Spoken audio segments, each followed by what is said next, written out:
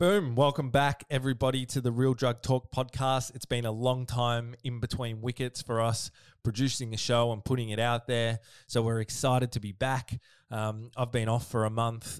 We had our first child and it's just been a magic time for the last month. So we've been doing that gig. And as I now know, and everybody else that has children knows, the best laid plans turn to shit when you have a youngster. And that's what's happened here. So we're excited to jump back into the show and put out some episodes. As always, today's show is brought to you by Connection-Based Living. Connection-Based Living is our outpatient treatment program that we run.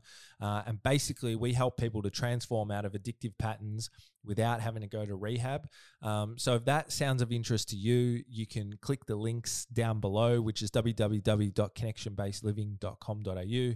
And you can book in a time to chat to us and we'll have a conversation with you and work out what needs to happen, try and point you in the right direction and help where we can. So as I said, we're excited to be back to our normal programming and putting out another show. We started off with a bang. Personal favorite of mine, Paul Taylor, is on the show today. Paul Taylor is just a crazy guy. I've got a bit of a man crush on him because he's just fucking awesome. Every time I talk to him, I come out of the conversation punching my fist in the sky. And as some of the regular listeners might know, I actually did a episode on his podcast not too long ago that was put up onto my podcast channel maybe a couple months ago, so you can go back and listen to that. I won't try and say the name of the podcast because I always get it mixed up, but I think it's Body, Mind, Brain Performance Podcast or something like that. Sorry, Paul. But Paul is awesome. So he's ex-British Special Forces and was a submarine hunter. He underwent stress test training, like crazy stuff that they do to mentally stress people out and see if they can cope in the military. From there, when he finished his service, he went and, as he said, he turned into a geek and went and became a neuroscientist and has done all his research in resilience and has been finding some really interesting results with that. And as he describes himself, he's a pracademic. So, he goes out to corporations, does motivational speeches and presentations, and then formulates actual behavioral change programs around them and helps people to change their life with whatever it may be. And all of it applies to addiction. I've consulted him a lot. And he talks about a lot of that in the podcast. So I'm excited to put that out today and let you guys have a listen. There's some real practical tips in this podcast with him explaining the science behind everything, which is really, really cool. I'll put the links to Paul in the show notes. Highly recommend you go and check out all his stuff. He's the best in the business at helping people change. It's amazing. So have a listen and hope you get heaps out of it. All right. I think that's a big enough intro. Feels like the first one back for a while needs a bigger intro. So without fail, let's jump into the show. Peace. All right, boom. Welcome back, everyone, to another episode of Real Drug Talk. Now, I say this every time, but yeah, I'm excited about the show today because today we got Paul Taylor on, and Paul, throughout the years now, how long have we known each other? I know we discussed this on the podcast the other day. I reckon it's gotta be 8 or 9 years, if not 10. Yeah. So, and just quickly for the background for everybody, me and Paul were introduced through some terribly unfortunate circumstances with a friend of mine that passed away due to drug use, and his family knew Paul well and worked with him, and we came in contact like that. And the first time I met Paul was at one of your speaking gigs, and I listened to Paul and I was like, fucking hell, this guy is awesome, and I just loved it straight away. And from there, Paul's been a big part of me watching what he's doing, listening to his stuff and trying to implement things in my life. So I'm excited to chat to him, and I'm excited for everyone listening because I think it's just coincided perfectly. We did a podcast the other month or something, and we're back in another lockdown. And I say this to, kind of Craig Harper all the time as well. really like addiction recovery or addiction Mm, treatment, it really is like self-development. You know, yeah. all the stuff that you talk about, I talk about with people. We work on the same stuff. And so Paul is like the best in this space. So I'm really excited for everyone to listen and see if we can pull out some practical golden nuggets in, a tough time for everyone, particularly if you're struggling with addiction issues and stuff. So how are you, mate?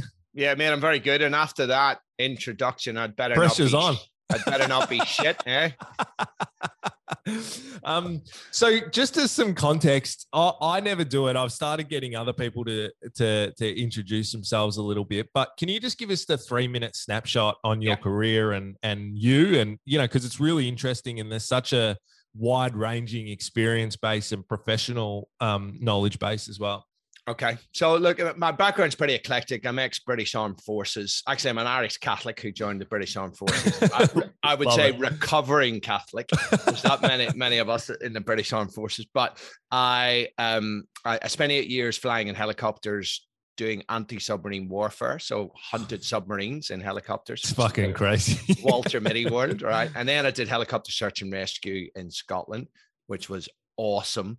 I went through, when I was in the military, combat survival and resistance to interrogation training, the lessons of which have stayed with me to this day. Wow. And then I left the military and became a geek.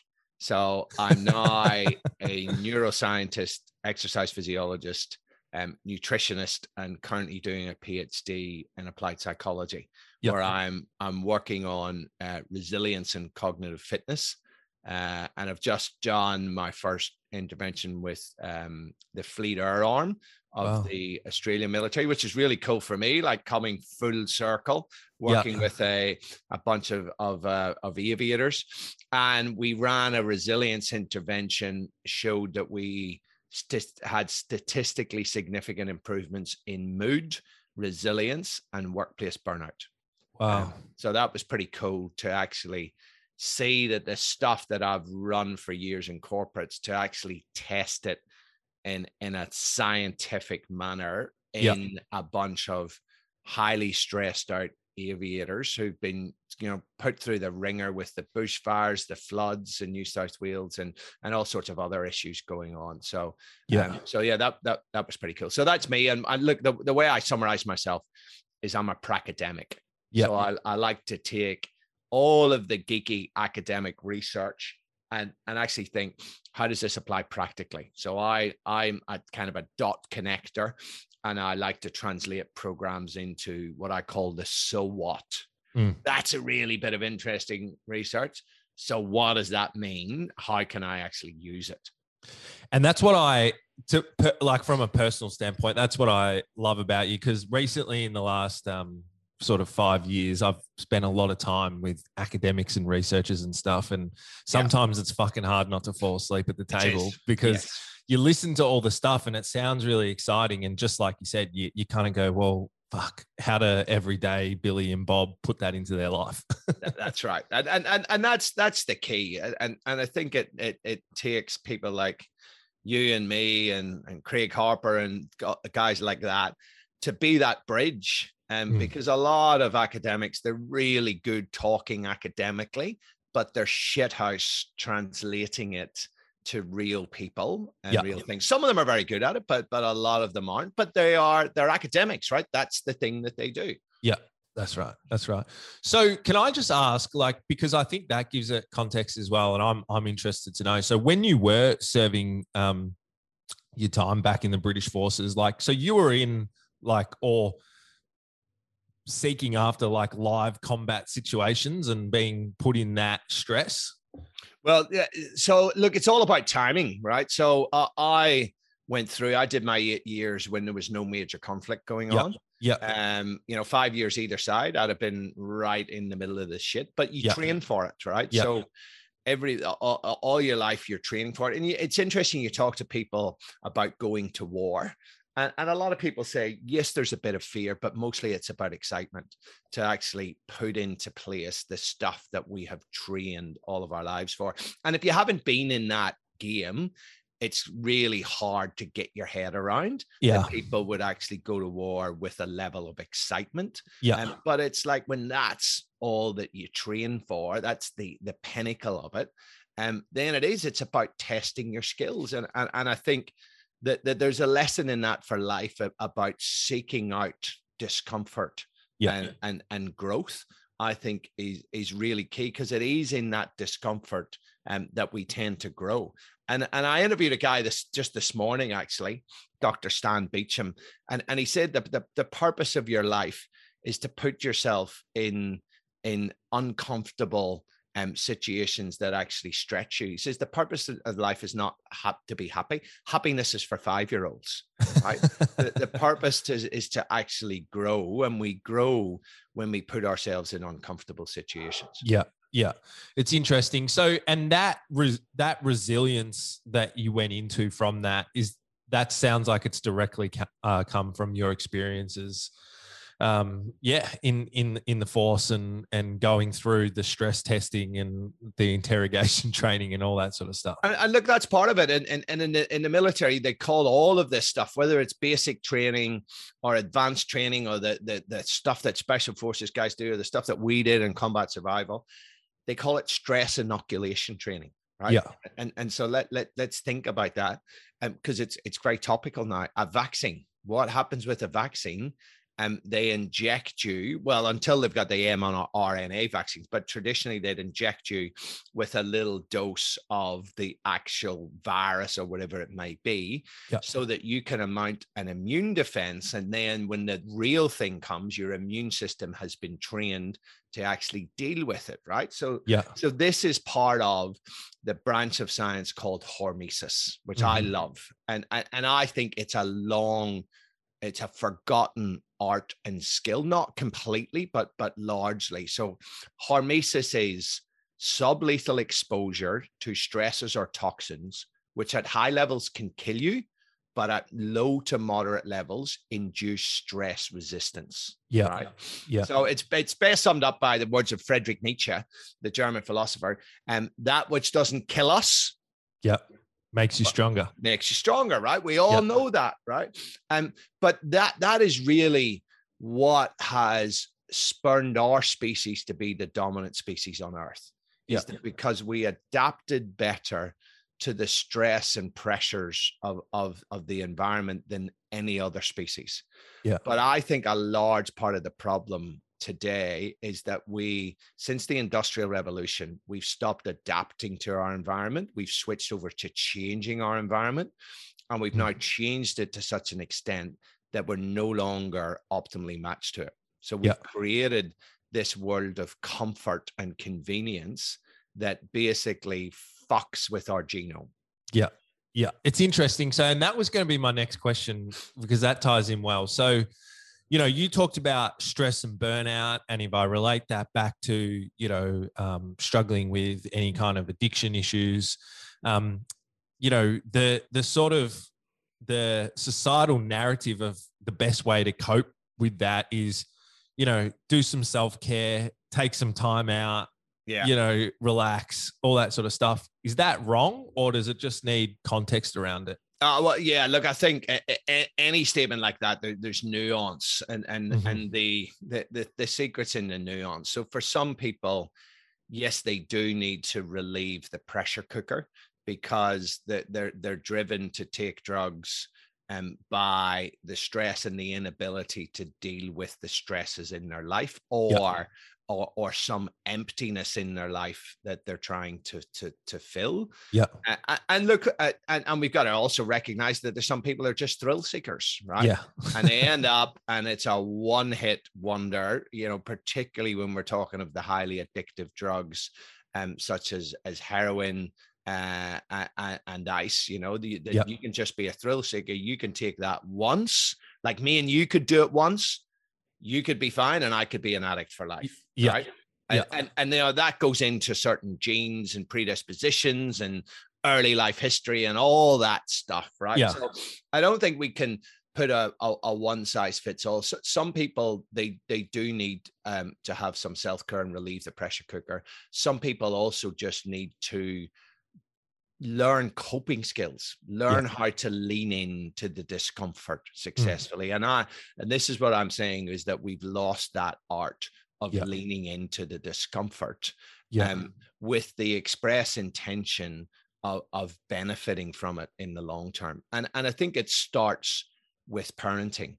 And you know, we can really mess our kids up for life by being helicopter parents, well-intentioned, but actually wanting to protect our kids from stress and danger. And that's one of the worst things that you can do, particularly when we live in a country like Australia, where it's not really that dangerous, right? Yeah. So and I'll circle back to some more practical questions, but I think people find that interesting. So I know that, if you don't mind, I know that you've got some kids, and so what kind of things have you done to like promote that that ability for them to deal with stress, process it, learn positive, healthy coping skills, resilience, all that sort of stuff? Well, look, one of my major issues as a parent, one of my major concerns was, you know, I was brought up in Belfast in the 1970s from a mixed marriage, right, which was very rare. We were brought up as Catholics. We always lived in Protestant neighborhoods. Wow. So that becomes challenging when you walk to school every day through a Protestant neighborhood with a Catholic uniform, right? If anyone doesn't know the history of that, just quickly go and Google it, and you'll get an idea of how hectic that would have been. Yeah, and it was all kicking off in the 70s, right? Yeah. But it's resilience building, right? And now I'm bringing up my kids in a bubble within a bubble within a bubble. And what I mean by that, Australia is a bubble country. Anybody who's only lived in Australia really doesn't know what the rest of the world is actually like, right? We are very lucky, and I'm not complaining. I love it here, right? Yeah. But it's reasonably insulated against the troubles of most of humanity. Yeah. Then I live in Mount Eliza in the Mornington Peninsula, which is this beautiful little village. It's very white Anglo-Saxon Protestant, and which I'm not a particular fan of, but it's a bubble in that case. And it's a beautiful village that's a bubble. And my kids go to wonderful schools with really cool teachers and who are really invested in them and supporting them. And they're brought up in a bubble, in a bubble, in a bubble. Right. Yep. So how do you bring up resilient kids? And people will tell you it's all about positive psychology. And I'll tell you, a lot of that positive psychology is well-intentioned, but ill-founded, right? Yep. And this whole boosting self-esteem came out of the United States in the 80s and 90s. And actually wasn't evidence-based and just got into the psyche, right? So this boosterism where we tell our kids that they're awesome and they can be anything they want to be, I actually think is bordering on dangerous, right? But so to get back to my kids, I talked to my wife about it, and she vetoed my first suggestion, which was taking my kids on kiddie version of combat survival and resistance to interrogation training, right? She went, nah, that ain't happening. No, I'm kidding. But we agreed on sport. Yeah. And so we said to our kids when they were 9 and 5, okay, here's the gig. You got to do a team sport and a martial art. And you need to continue to do one. You can choose whatever you want. We'll bring you, we'll support you. And I think a role of a parent is to open doors for opportunities and exploration and curiosity, right? Yeah. So let's try a whole heap of things. And then they both went for karate and soccer. One got one into one got the other into the other. And they've been great. And I think the reason those things are important, a martial art, it's all about discipline. It's about dedication. It's about hard work. It's about respect.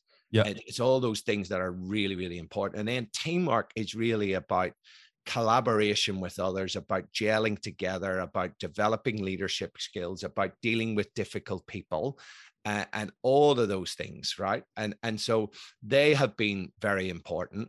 And also, taking my kids out around exercise and pushing them to the point of discomfort on exercise. And my 11-year-old, last week we were over, or 2 weeks ago, we were over in New Zealand, competing in the New Zealand Championships, right? Wow.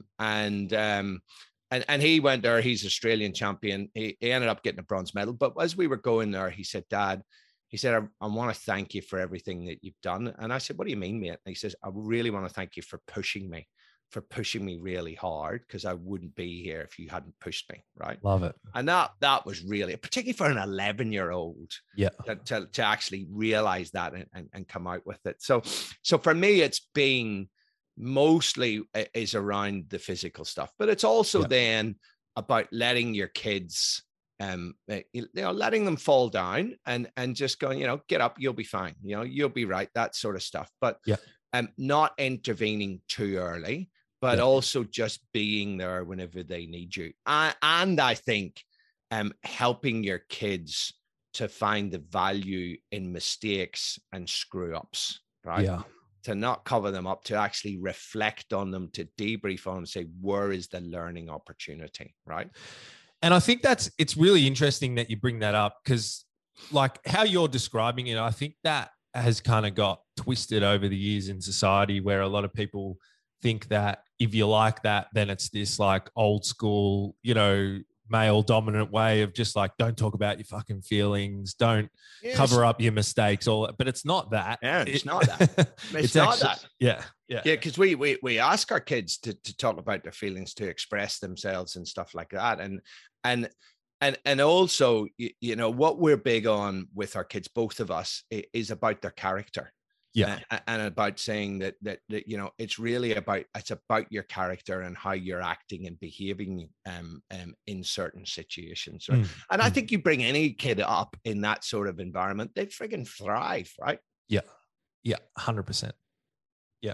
So it's funny you say that, because I often say this to people that come through our treatment program, or that, I've spoken to in the past, and anybody that I know in recovery, like, this is a broad statement that needs context as well, but largely like the addiction stuff is in some ways a little bit self-inflicted, or it could be viewed like that. But if you actually can hang on and come out the other side, it's amazing, like whatever you pick as the thing that you want to do, it's amazing the amount of people that have success in that area, because they're able to kind of invest in their like addictive traits, obsession and compulsion and stuff like that into whatever it is.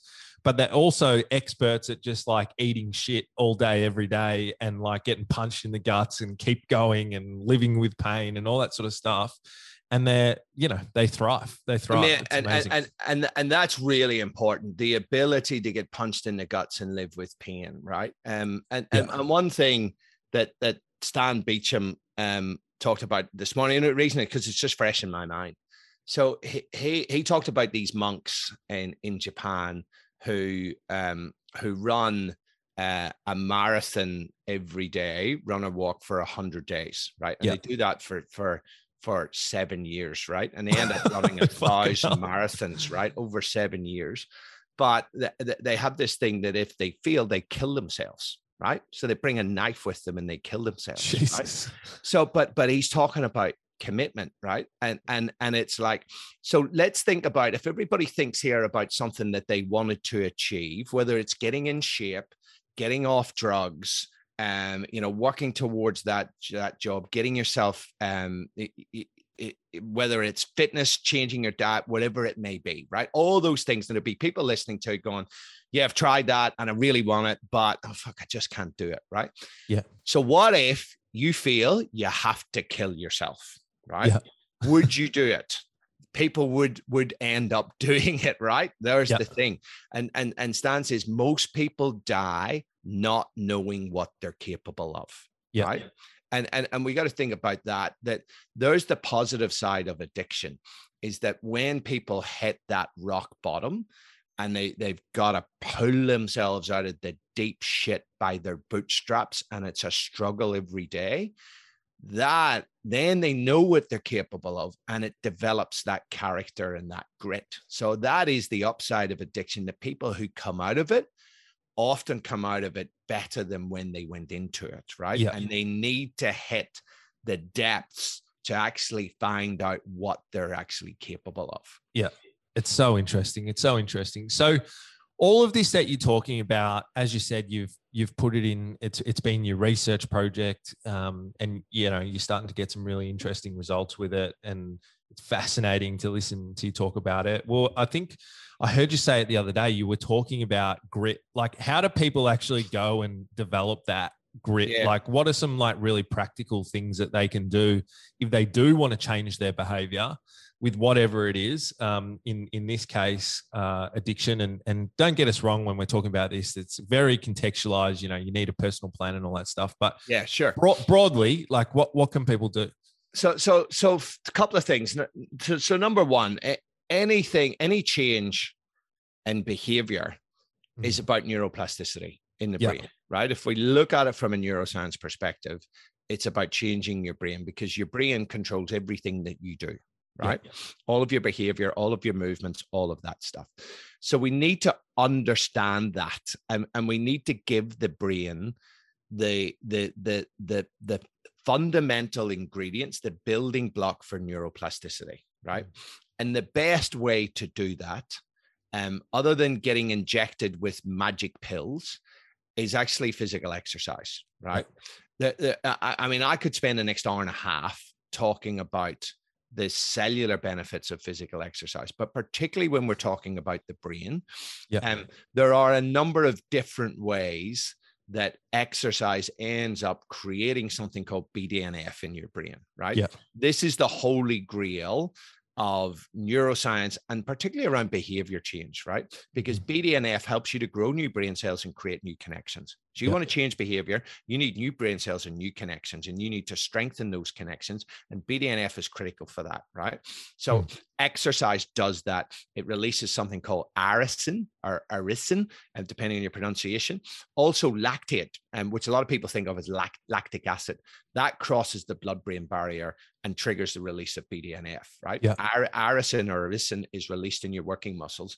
That crosses the blood-brain barrier and triggers BDNF, right? So excuse me, that BDNF enables us to have a brain that is capable of flexibility and adaptability and creating new behaviors, right? The other thing that exercise is really important for in terms of people's overall mental health and well-being, but particularly recovery for addiction, is the mood enhancing chemicals, right? So endorphins, most people have heard of, but there are other things that are really important. So endocannabinoids, right? What does that remind you of when I say that word, endocannabinoids? The cannabinoid thing reminds me of, smoking chuff. Of weed, right? The only reason that weed is pleasurable, allegedly, is that it docks on the cannabis receptor in your brain. So we have a cannabinoid receptor in our brain, and our brain produces its own cannabinoids. Endo means endogenously produced cannabinoids. That's, the runner's high. That is the runner's high, endocannabinoids, right? Yeah. So they're feel-good chemicals. We got endorphins. Then we have three other neurotransmitters that are actually what we call neuromodulators as well. And I'll get into that in a second. Serotonin, dopamine, norepinephrine, sometimes called noradrenaline, right? Serotonin is important for mood and sleep, right? Yeah. Dopamine is important for goal-directed behavior and motivation. Do you think you need that to get out of being an addict, right? 100%. And then norepinephrine is around focus, right? And mood. So you look at the two major classes of antidepressant drugs, SSRIs and SNRIs. They stand for selective serotonin reuptake inhibitors and selective norepinephrine reuptake inhibitors. They work on those neurotransmitters that you produce. But exercise boosts your production, which is more effective, which is why exercise beats antidepressant and anti-anxiety medication hands down, right? And so now those three neurotransmitters, they're called monoamines. They are also what's called neuromodulators. So the difference is a neurotransmitter will connect two neurons together in the synapses, right? Whereas a neuromodulator has widespread actions throughout areas of your brain or central nervous system. So serotonin, as well as being important for mood, is important for your heart. It's also important for your gut. It's involved in the contractions of the muscle in your gut, and it protects your gut lining, right? Stopping you developing autoimmunity and all that sort of stuff, right? So Now, and I want to throw out one of my favorite quotes in any research journal I've ever read by Professor Frank Booth from the Journal of Applied Physiology in 2012, right? He was talking about the human genome. And here's what he said. The human genome is not changed in over 45,000 years. The current human genome requires and expects us to be highly physically active for normal functioning. Note the way he didn't say optimal. So let's just look at it through that lens. Let's start with people getting into drugs initially. Some people, not all, some people get into drugs because there's a chasm in their life, or they've got low mood and they want to pick me up, right? Yep. And often there's the chasm in their life where there's low mood because their brain is not functioning normally because they're not being physically active enough, right? I think that's a large contribution to depression and anxiety in our society, is that we do not move anywhere near as much as our ancestors, right? That's the first thing. Yeah. Then the second thing, that you take drugs over a long period of time, you damage your brain and you will impact on those neurotransmitter systems significantly. So you need to build them back up to normal physiological functioning. And exercise is one of the best ways that you can do that. So if we look at it again, just to recap, it helps with that neuroplasticity. It also helps to lift your mood and have your brain function normally. But it also affects your gene expression, and it helps to moderate your behavior. So we know that when people regularly exercise, volume in a certain area of their frontal lobe increases. And that's the area to do with self-control and willpower, right? Do you think having good self-control is important? A, 100%. In preventing you getting addiction, but B, if you're trying to get the road out of there, you need self-control. So you need to be able, so you can't always just take yourself out of the situation. If you're ever faced with that, you need good self-control. The 100%. Best way to build your self-control is physical exercise, right? 100%. So that's the exercise bit. And I think it's fundamental. I mean, you have discussed that, right? Like with the perfect rehab place, they'd be in there and they'd be exercising every single day, right? And the other thing they'd be doing every single day, if I had my way, is cold water exposure, right? For a number of different reasons. When you expose yourself to cold water, norepinephrine is released in your brain, right? That feel-good chemical. It activates stress response genes that change gene expression, right? So you get those positive changes throughout your cellular metabolism. It also improves your immune function. But the other thing is that when you expose your muscles to cold, they release irisin that we talked about earlier, that releases BDNF, that helps your brain with neuroplasticity, right? And then, one of the key things on cold water exposure, and I've had a cold shower every single day for the last 6 years, right? And every week, I've missed a couple lately, but every week in winter, me and a bunch of mates go down. Now we do it sort of socially distanced, two over here, two over there, and locked up. But we go and we get in the bay, in the water, and it's 11 degrees right now. And we stay in there for 10 minutes, right? And we don't move around. We stay in there for 10 minutes, and it's uncomfortable.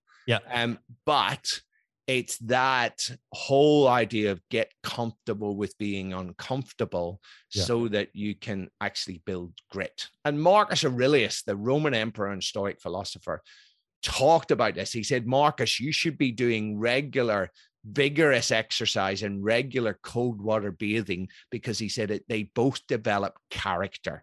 And it is this character that you will need to face challenges in your life. Right?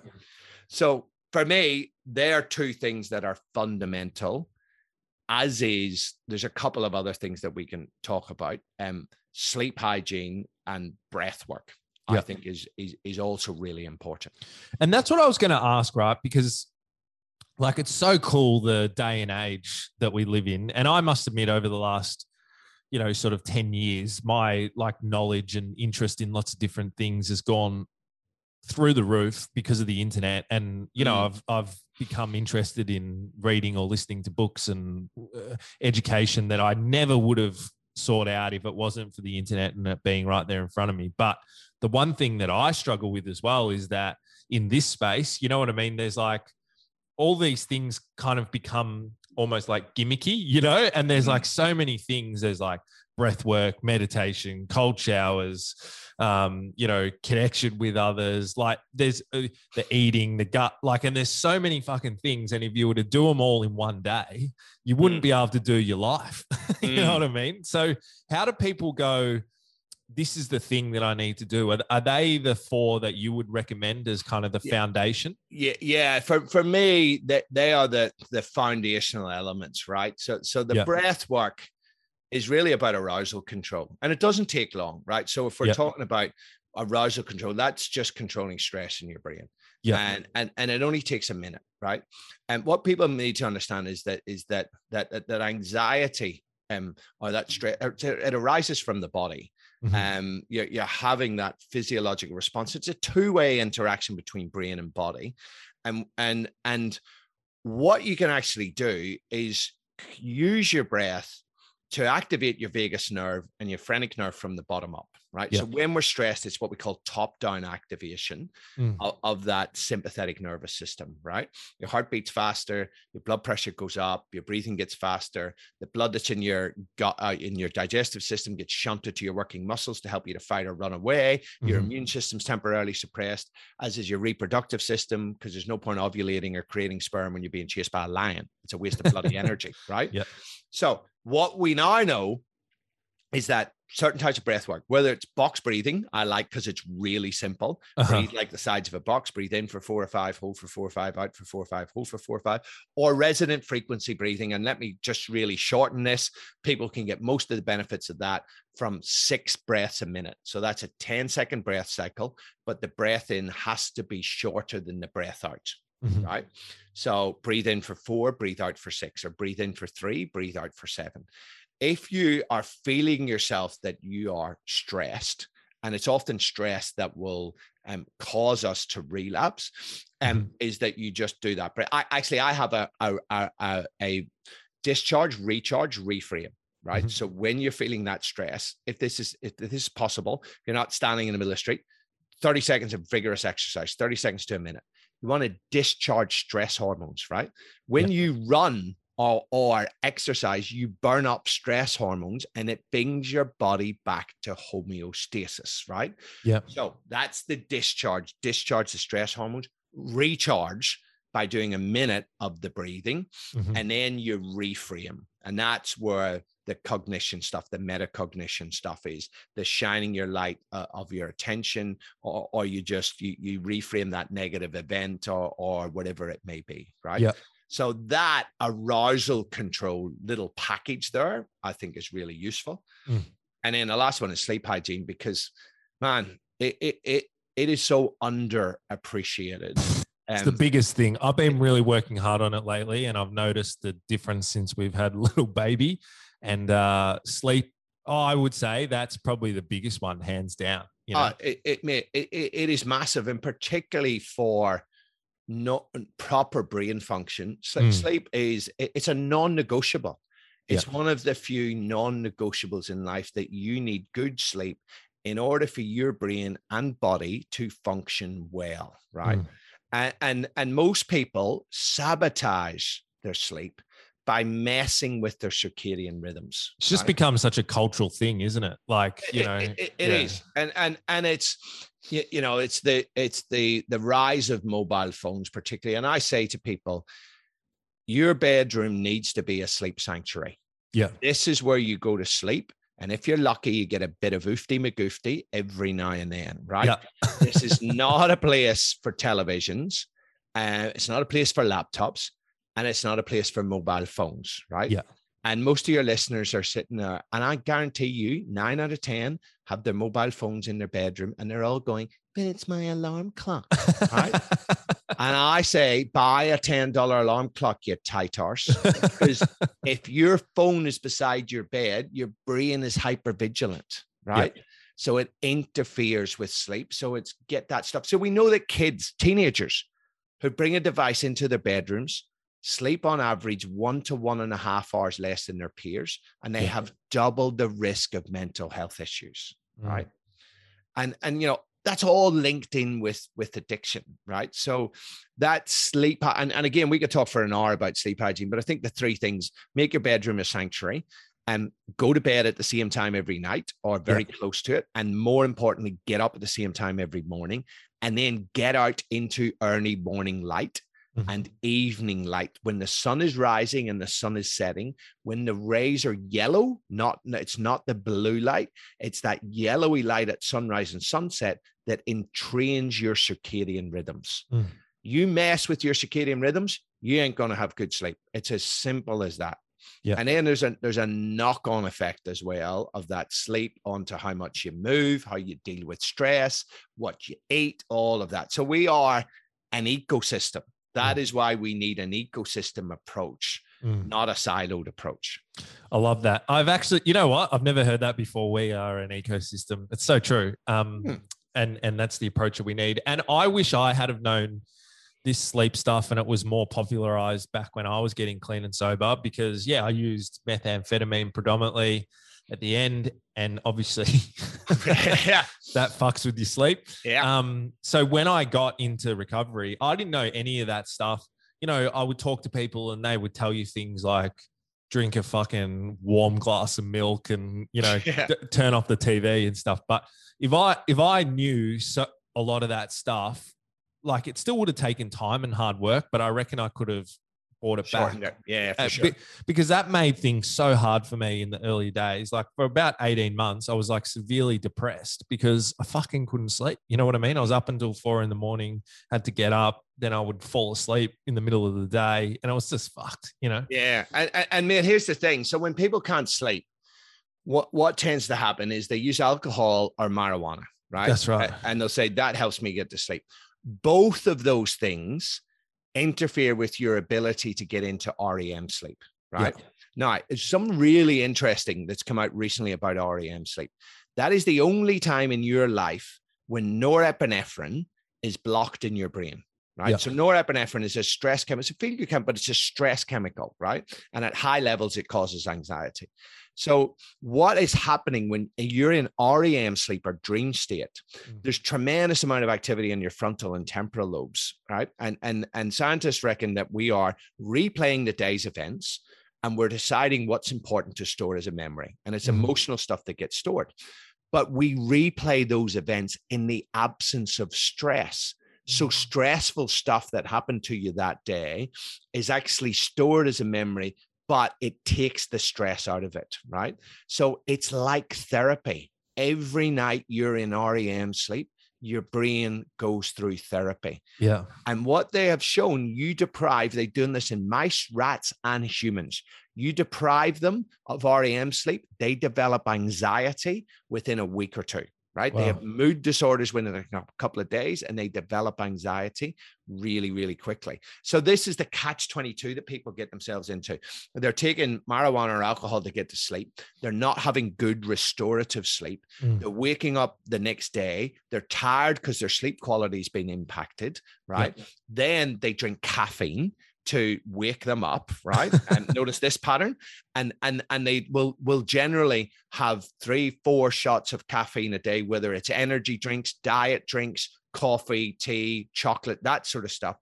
And when you're having 4 exposures of caffeine spaced out a little bit, it actually means that you have caffeine in your brain at stimulant levels 24/7, 365 days a year, right? Yeah. Then you struggle to get to sleep. So you drink alcohol or take marijuana, right? Or you can't, you toss and turn, you have a shit night's sleep. And then what happens after a shit night's sleep? Your hormones have changed. Leptin, which governs voluntary physical activity, is actually reduced the next day, right? That means you're more likely to sit on your arse all day long. You're less likely to do a workout. That means you're less able to handle the stresses of the day's events. That means you're more likely to drink alcohol or eat shit food to soothe your anxiety. And in both cases, you're more likely to have a crap night's sleep and it's Groundhog Day, right? Leptin, your hunger hormone, is increased after a bad night's sleep. And your stress hormones are higher. And that makes you crave sugary, fatty, salty foods. And when you eat that sort of stuff, particularly late in the evening, it interferes with stress. It interferes with sleep. Or you're eating shit that, and then you beat yourself up because you've had a shit day and you've made bad choices. Then you get angry at yourself. Then you get angry at yourself because you're being angry, and you go into this overthinking vortex, right? Yeah.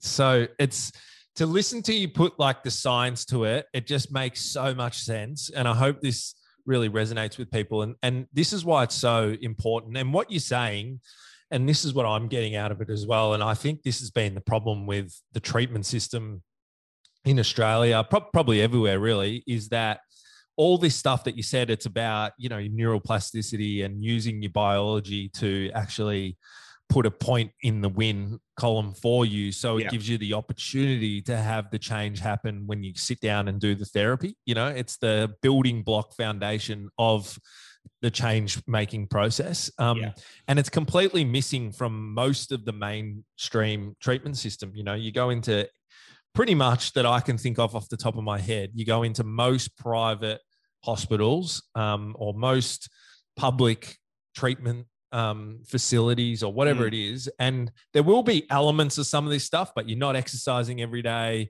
Right. You're not being taught about sleep. You do an awesome therapy session, and then you go down and eat fucking Boston bun for morning tea. You know, like that to me is bonkers. And what most people don't realize, and we haven't really touched on it, is nutrition and the role of nutrition. That everything that goes in your mouth affects your gene expression, right? Yeah. And there are literally, this is what most people don't get. There's literally tens of thousands of chemical reactions that going on inside your body every single minute. And most of them need enzymes and cofactors. And we get those enzymes and cofactors from real food, right? How do you know if food is real? Real food does not have ingredients. Real food is ingredients, right? About 50% of the food that we eat in this country and in most developed nations is what we call ultra-processed food. It is food-like substances that is very low in nutrients. And most people focus, and it does my head in, they focus on the fat, the carbohydrate, the protein, right? Yeah.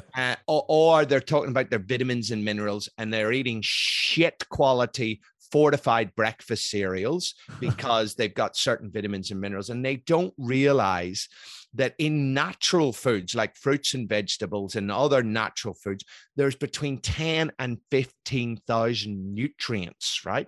There are thousands of polyphenols and flavonoids that actually interact with our biochemistry on a cellular level to create those reactions. And I get back to the ecosystem.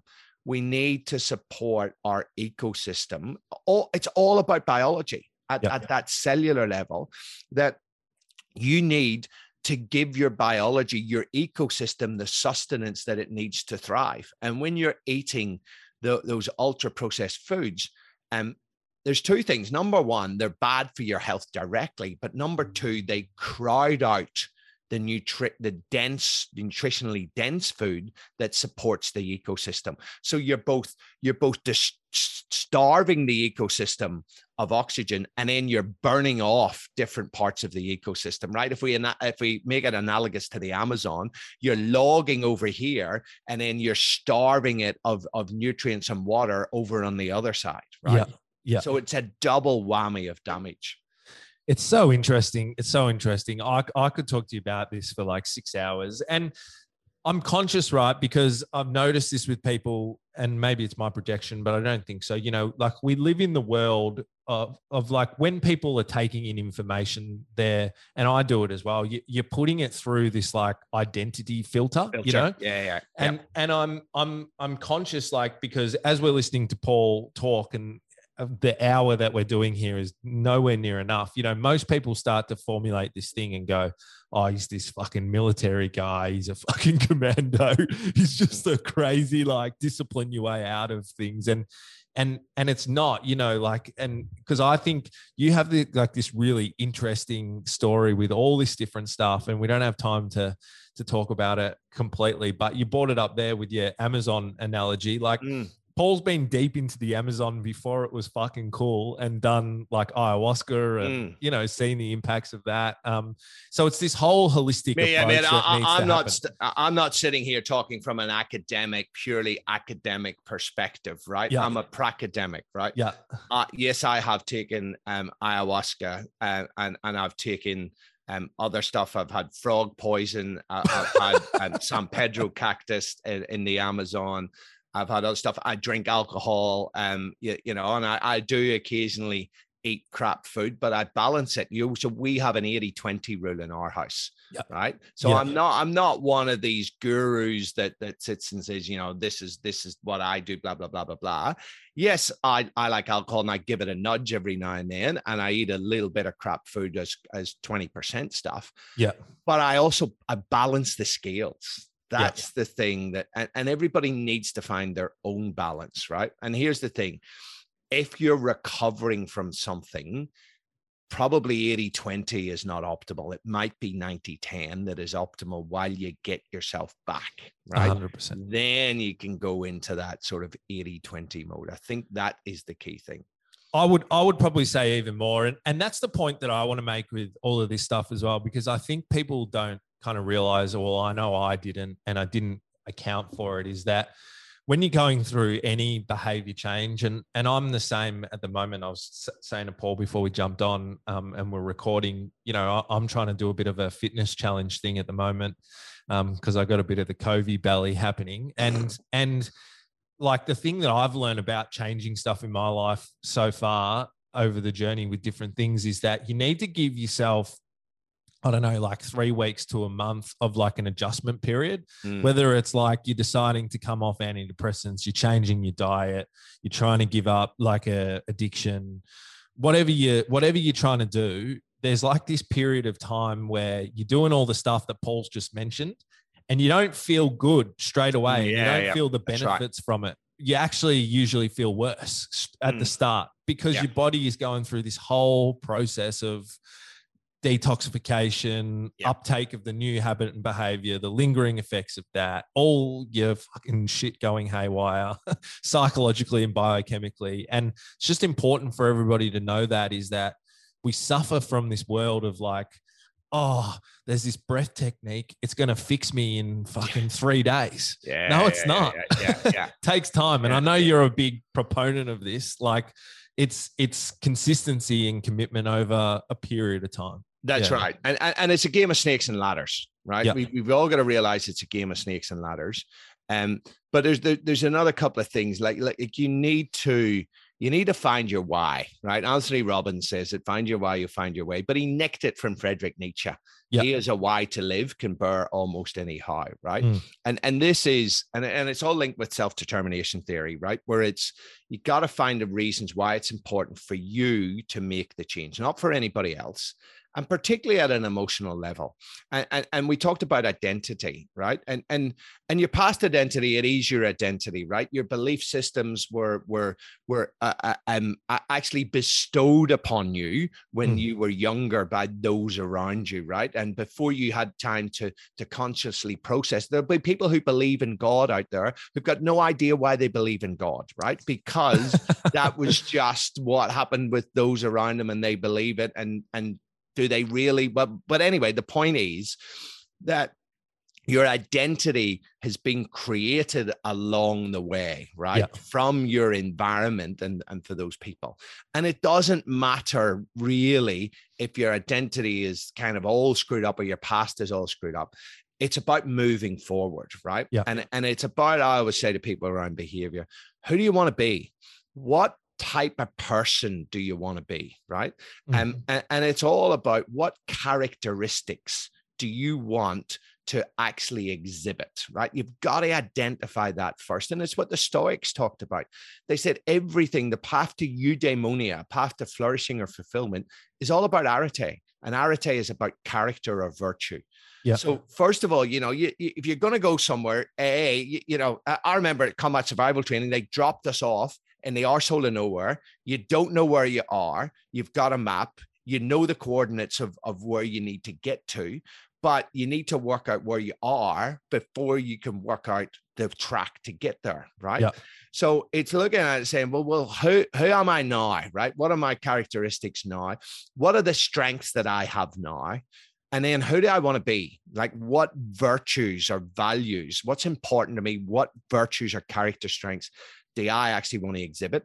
And then how am I going to do that on a daily basis, right? That's really, really key to start with. And then it's about having some form of responsibility and accountability, as well as all of that stuff, right? Is that we actually need to be responsible for stuff. And I think a lot, and we have talked about this before, and maybe in not exactly in this way, but when you look back at us from our ancestral perspective, we're all members of a tribe, right? Yeah.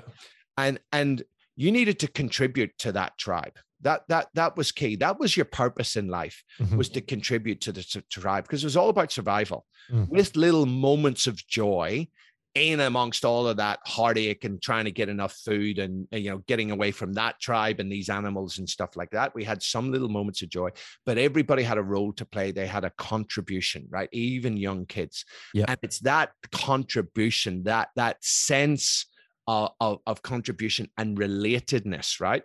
That Richard Ryan talks about. You need competence, you need relatedness, you need autonomy, right? That was really critical. And Dunbar, who's a Scottish anthropologist, Dunbar's number, he showed that when the human tribe got to around 150, then everything fell apart, right? Yeah. And it fractured into other tribes, right? So we are traditionally been members of small communities, those tribes, where we are contributing to those tribes, and that gives us a sense of purpose. Yeah. And a lot of people go down the drug route, not exclusively, but a lot of people do, because they have this emptiness, this lack of purpose in their life, right? 100%. And then trying to find it. So for me, it's about being responsible for stuff, being responsible for others, helping others out, like finding your role in giving yourself that purpose. And it's about human connection and actually helping other people. Yeah, I love that. I love that. So just real quick, because I know that you have to go. It's been fascinating. We got to get you back because there's 1,000 more questions I have. But for Jane sitting at home, fucking in the 5th lockdown in Melbourne and lockdowns in the rest of Australia and the other places in the world that are listening, what would be sort of just the simple, practical things of all the stuff that we've talked about that people can start to implement today that's going to help them to change their behavior, whether that's they're trying to change some addictive patterns, improve their mental health, get fit, lose weight, stick to their diet, whatever it is. What would you just kind of broadly recommend that they focus on? Yeah, well, the first one is you go, 5th lockdown, we're almost done. 5 lockdowns down, only 3 or 4 to go before Christmas. Yes. So I would say you can either sit and play the victim, right? Or you can do what the Stoics would say and take responsibility, right? So you take responsibility for the hand that fate deals you. You're in lockdown. Maybe shit has happened to your business. You know what? That's just the universe. The universe owes you nothing, right? So first of all is get out of that victim mentality. And I talk from someone who COVID wiped out my business last year, right? So the first thing is taking responsibility for your own predicament that you're in right now, right? Because then you're compelled to do something about it, right? Then it's about the choice. It's about sitting down and saying, right, how do I actually want to be? You can talk about what do you want to have, but actually that's not really important. That's not the stuff that you take with you. How do I want to be? And what do I want to do with my life? Where do I want to spend my time and my activities? And do a bit of an audit of your life right now, right? And then it's about just zeroing in on a goal. And I would recommend that goal has got to be pretty short term. You've got to be able to achieve it in the next 3 months, right?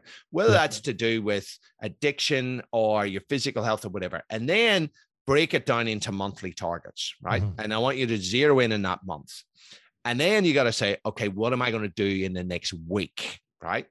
And that you're going to run your life week by week. And then you're going to say, in order to be that person that I want to be, or to have that outcome, what behaviors do I need to do this week, right? And hopefully you'll have some ideas around nutrition, around exercise, cold showers, sleep. So make a list, write down, I call them rituals. Write down those rituals, have a few of them hard, like, going out for a big run or whatever, having a healthy lunch, whatever, but lots of them little ones, right? I'm going to do 10 push-ups and just do 10 push-ups, tick it off. And you can tick that lots and lots of times, right? I'm going to do a gratitude ritual, that sort of stuff. So break it down to those rituals and create a board with your targets. What I call a ritual board, where you're ticking stuff off, right? Mm-hmm. And then every Sunday, you're going to rate yourself out of 10, right? Yeah. And sometimes it'll be shit. And that's okay. You look at it and you go, you need to become a scientist of your own human behavior, right? So in that last week, right? And let's take you with your, what do you call your COVID belly? You get to Sunday and you look back and you go, what was that week like? Oh, Jesus, that was a 3. Why was that a 3? What did I do? I did this, drinking, blah, blah, blah. What were some of the triggers? Is there a way that I can manage some of those triggers, right? Then sometimes you'll have good weeks and you go, okay, what happened this week? What were some of the behaviors that I did that had a snowball effect, right? So you're going to become a scientist, rate yourself out of 10, and then you actually commit to being your best the next week, right? What's the best that I can do next week? And then you rate it. And when you have shit weeks, you don't beat yourself up. You learn the lessons like a scientist. That was a field experiment last week. What variables in that experiment do we need to tweak, right? And the other thing that I would highly recommend that everybody does is go to get yourself a marker, go to your bathroom mirror, and write on your bathroom mirror, memento mori, right? Yeah. These are 2 words that I got from Marcus Aurelius, the Roman emperor. He said, Marcus, memento mori, remember that you are mortal, that you could die at any point. And do this not to be morose, but to remind yourself that life is a precious gift and that you should wake up every morning with extreme gratitude just to be alive. And you should use that thought, memento mori, to judge your behaviors and your actions that day, right? And I've really embraced memento mori. I've got a memento mori coin beside my bed. I've got it written on my bathroom mirror. I'm about to get my second tattoo, which is memento mori. And I actually wake up every morning and go, how fucking awesome is it to be alive, right? And when you start the day like that, it's actually hard to really worry about all the mundane bullshit that we actually worry about. Yeah. You go, this is awesome. I've got another day. What am I going to do that's productive? How am I going to move myself forward today? Fucking love it. Hey, that's why I say he's the best. Thanks so much, Paul. So where can everybody find you? And I feel like I might be dropping you in it here, but largely you do like a lot of like corporate stuff and bigger scale things, but you've just shifted into doing some stuff where people, if they're interested in the work that you do, can come and join in your community a little bit and do some programs and things. Yeah. So we're starting to run public programs now. So I do a lot of corporate stuff. My website is mindbodybrain.com.au. Also a banger podcast for anyone to listen to as well. Yeah. The Mind Body Brain Project. I should say Brain, because the Australians don't understand me when I say brain. So mindbodybrain.com.au, Mind Body Brain Project. But on my website, if you look at courses, we have the Better You program, which we just started our second one this week. Yeah. And we will be running more Better You programs. So they're 6-week programs that people get into, delivered by me and my wife, Carly, who is accredited in Japanese psychology and acceptance commitment therapy, and is also a nutritionist. Amazing. So we take people on a journey with that, with the app and that sort of stuff. So that's probably the best place that people can keep abreast. The podcast is probably a good one to for that continual stuff. Amazing. Thanks so much, mate. Really appreciate it. And we're going to have you back soon. Awesome. Thanks, mate. Peace. Have a good day. That was another episode of Real Drug Talk. Hope you enjoyed that with Paul Taylor. He's an absolute jet, and I highly recommend you guys implement some of the stuff that he talked about in the episode. I'll put all the details to find him below in the show notes and in the description. Again, highly recommend you check out all his stuff. It all applies to addiction. It's a lot of the stuff that we do in our program is just some of these core skills to help people to create the foundations and the frameworks to change, as he talked about in the podcast. So, really cool stuff. As always, if you're struggling with any addiction issues, please check out Connection-Based Living and get in touch with us. You might not even decide to get help straight away, but just making that first step and pointing yourself in the right direction is huge. Take care of yourself, guys. I hope everybody that's listening that is in lockdown is taking care of their mental health and taking care of themselves. If you're not, again, reach out, talk to someone, talk to a friend, talk to family. Just put it out there. It could be all the difference. Stay safe, and we'll see you in the next episode. Peace.